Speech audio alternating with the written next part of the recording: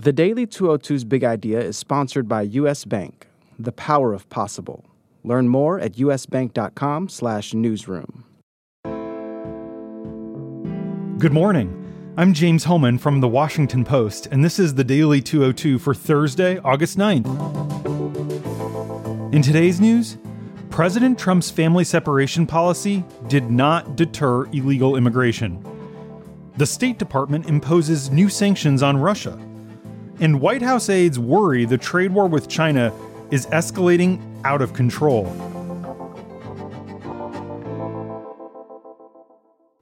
But first, the big idea.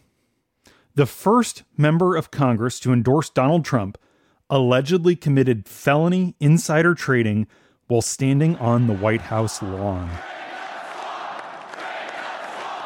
One of Trump's mantras as a candidate was "Drain the Swamp," a pledge to clear Washington of corruption. Chris Collins, who represents Buffalo in the House, used to join Trump in leading those chants during rallies. He was the first lawmaker to endorse the president. We in Western New York know Donald Trump is not merely a candidate. Donald Trump is a movement. But the swamp keeps getting swampier, and Collins has become just the latest figure in Trump's orbit to get ensnared in a serious criminal investigation. As Trump's former deputy campaign manager Rick Gates testified against his former campaign chairman Paul Manafort at a federal courthouse in Virginia, Collins turned himself into the FBI yesterday to be arraigned on charges of insider trading and lying to federal agents. Collins was at the congressional picnic at the White House in the summer of 2017 when he got word that Innate Immunotherapeutics had received bad news about an important drug trial.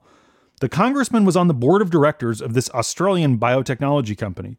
He immediately replied to the CEO in an email and said, quote, "Wow, makes no sense. How are these results even possible?" Here's U.S. Attorney Jeffrey Berman unveiling the charges at a news conference in New York City. But he didn't keep it secret. Instead, as alleged, he decided to commit a crime.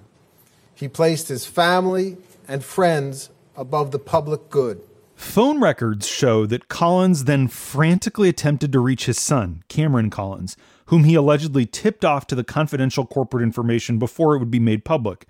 He also apparently texted his son about it. The son then alerted his girlfriend's dad, Steven Zarsky, she's now his fiancée, and other friends who had invested at the company when he advised them to. The feds say all of these people were able to use that information to avoid more than $700,000 in losses. Once the news went public, the company's stock fell more than 90%. Here's the U.S. attorney again. But Congressman Collins couldn't keep his crime a secret forever.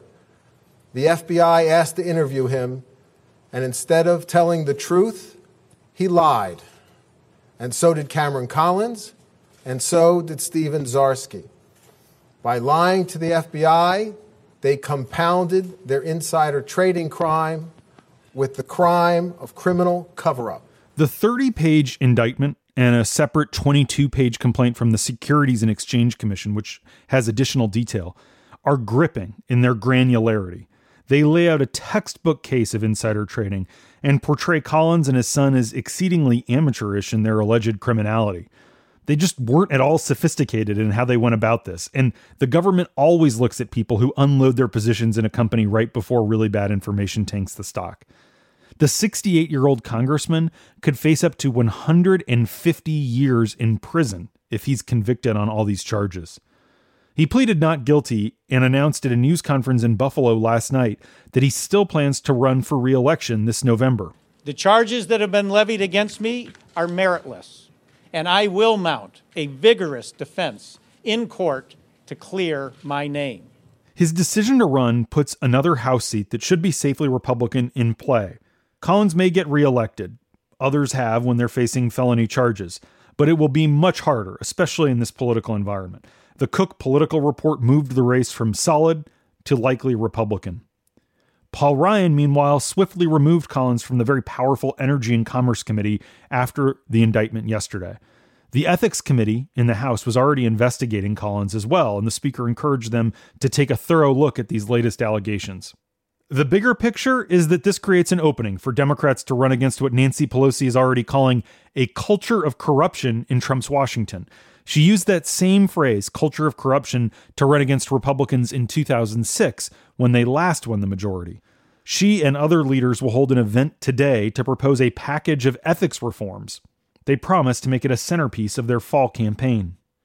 Collins joins a growing list of Trump people who have been accused of ethical transgressions, including multiple members of the cabinet, from former Health and Human Services Secretary Tom Price to ousted EPA Administrator Scott Pruitt, Interior Secretary Ryan Zinke, and the Budget Director Mick Mulvaney, who confessed during a speech to banking lobbyists that when he was a congressman, he only met with lobbyists who gave money to his campaigns. That's not to mention that Trump's former National Security Advisor Michael Flynn and a former foreign policy advisor on his campaign, George Papadopoulos, have pleaded guilty to felonies. The members of the cabinet deny doing anything wrong, but the growing volume of allegations only adds fuel to the fire. And that's the big idea. Here are 3 other headlines that should be on your radar. Number 1, illegal immigration has continued to surge in recent months despite Trump's so-called zero-tolerance immigration crackdown. The envisioned $25 billion that he wanted for his border wall remains unfunded by lawmakers. Deportations lag behind peak rates under Barack Obama. And illegal border crossings, which plummeted early in Trump's tenure, have spiked again. New government data released yesterday shows that the number of migrant families taken into custody along the southern border remained nearly unchanged from June to July. That indicates the administration's move to separate families did little to deter others from coming. More than 9,200 family members entered the country illegally in July, a number on par with the past several months. Overall, more families with children have arrived in the past 10 months than during any year Obama was president. Number 2, the Trump administration announced plans to impose new sanctions on Russia for its nerve agent attack on ex-Russian spy Sergei Skripal and his daughter in Great Britain.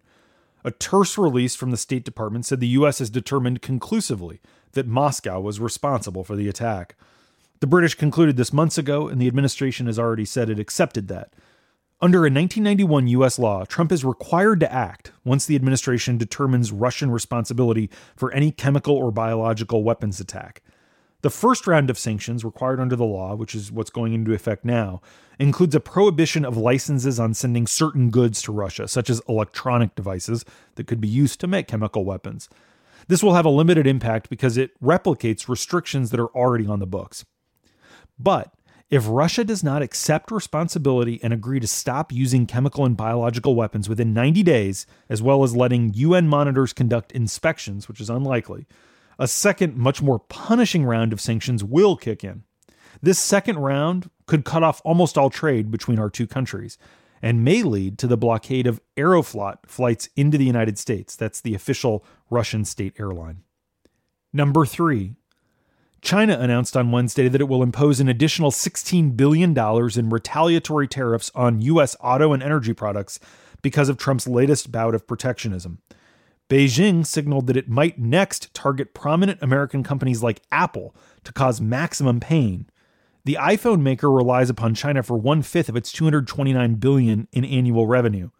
Trump administration efforts to force China into concessions have been complicated by the falling yuan, which has lost about 10% of its value against the dollar since April.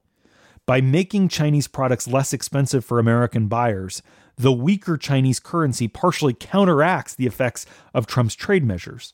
Inside the administration, there is growing unease over where this U.S.-China tussle is headed, especially with the weaker yuan.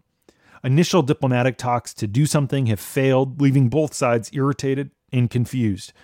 2 senior administration officials tell us that they're growing increasingly nervous that the standoff is only going to get worse. And that's the Daily 202 for Thursday, August 9th. Thanks for listening. I'm James Hohmann. Have a great day. I'll talk to you tomorrow.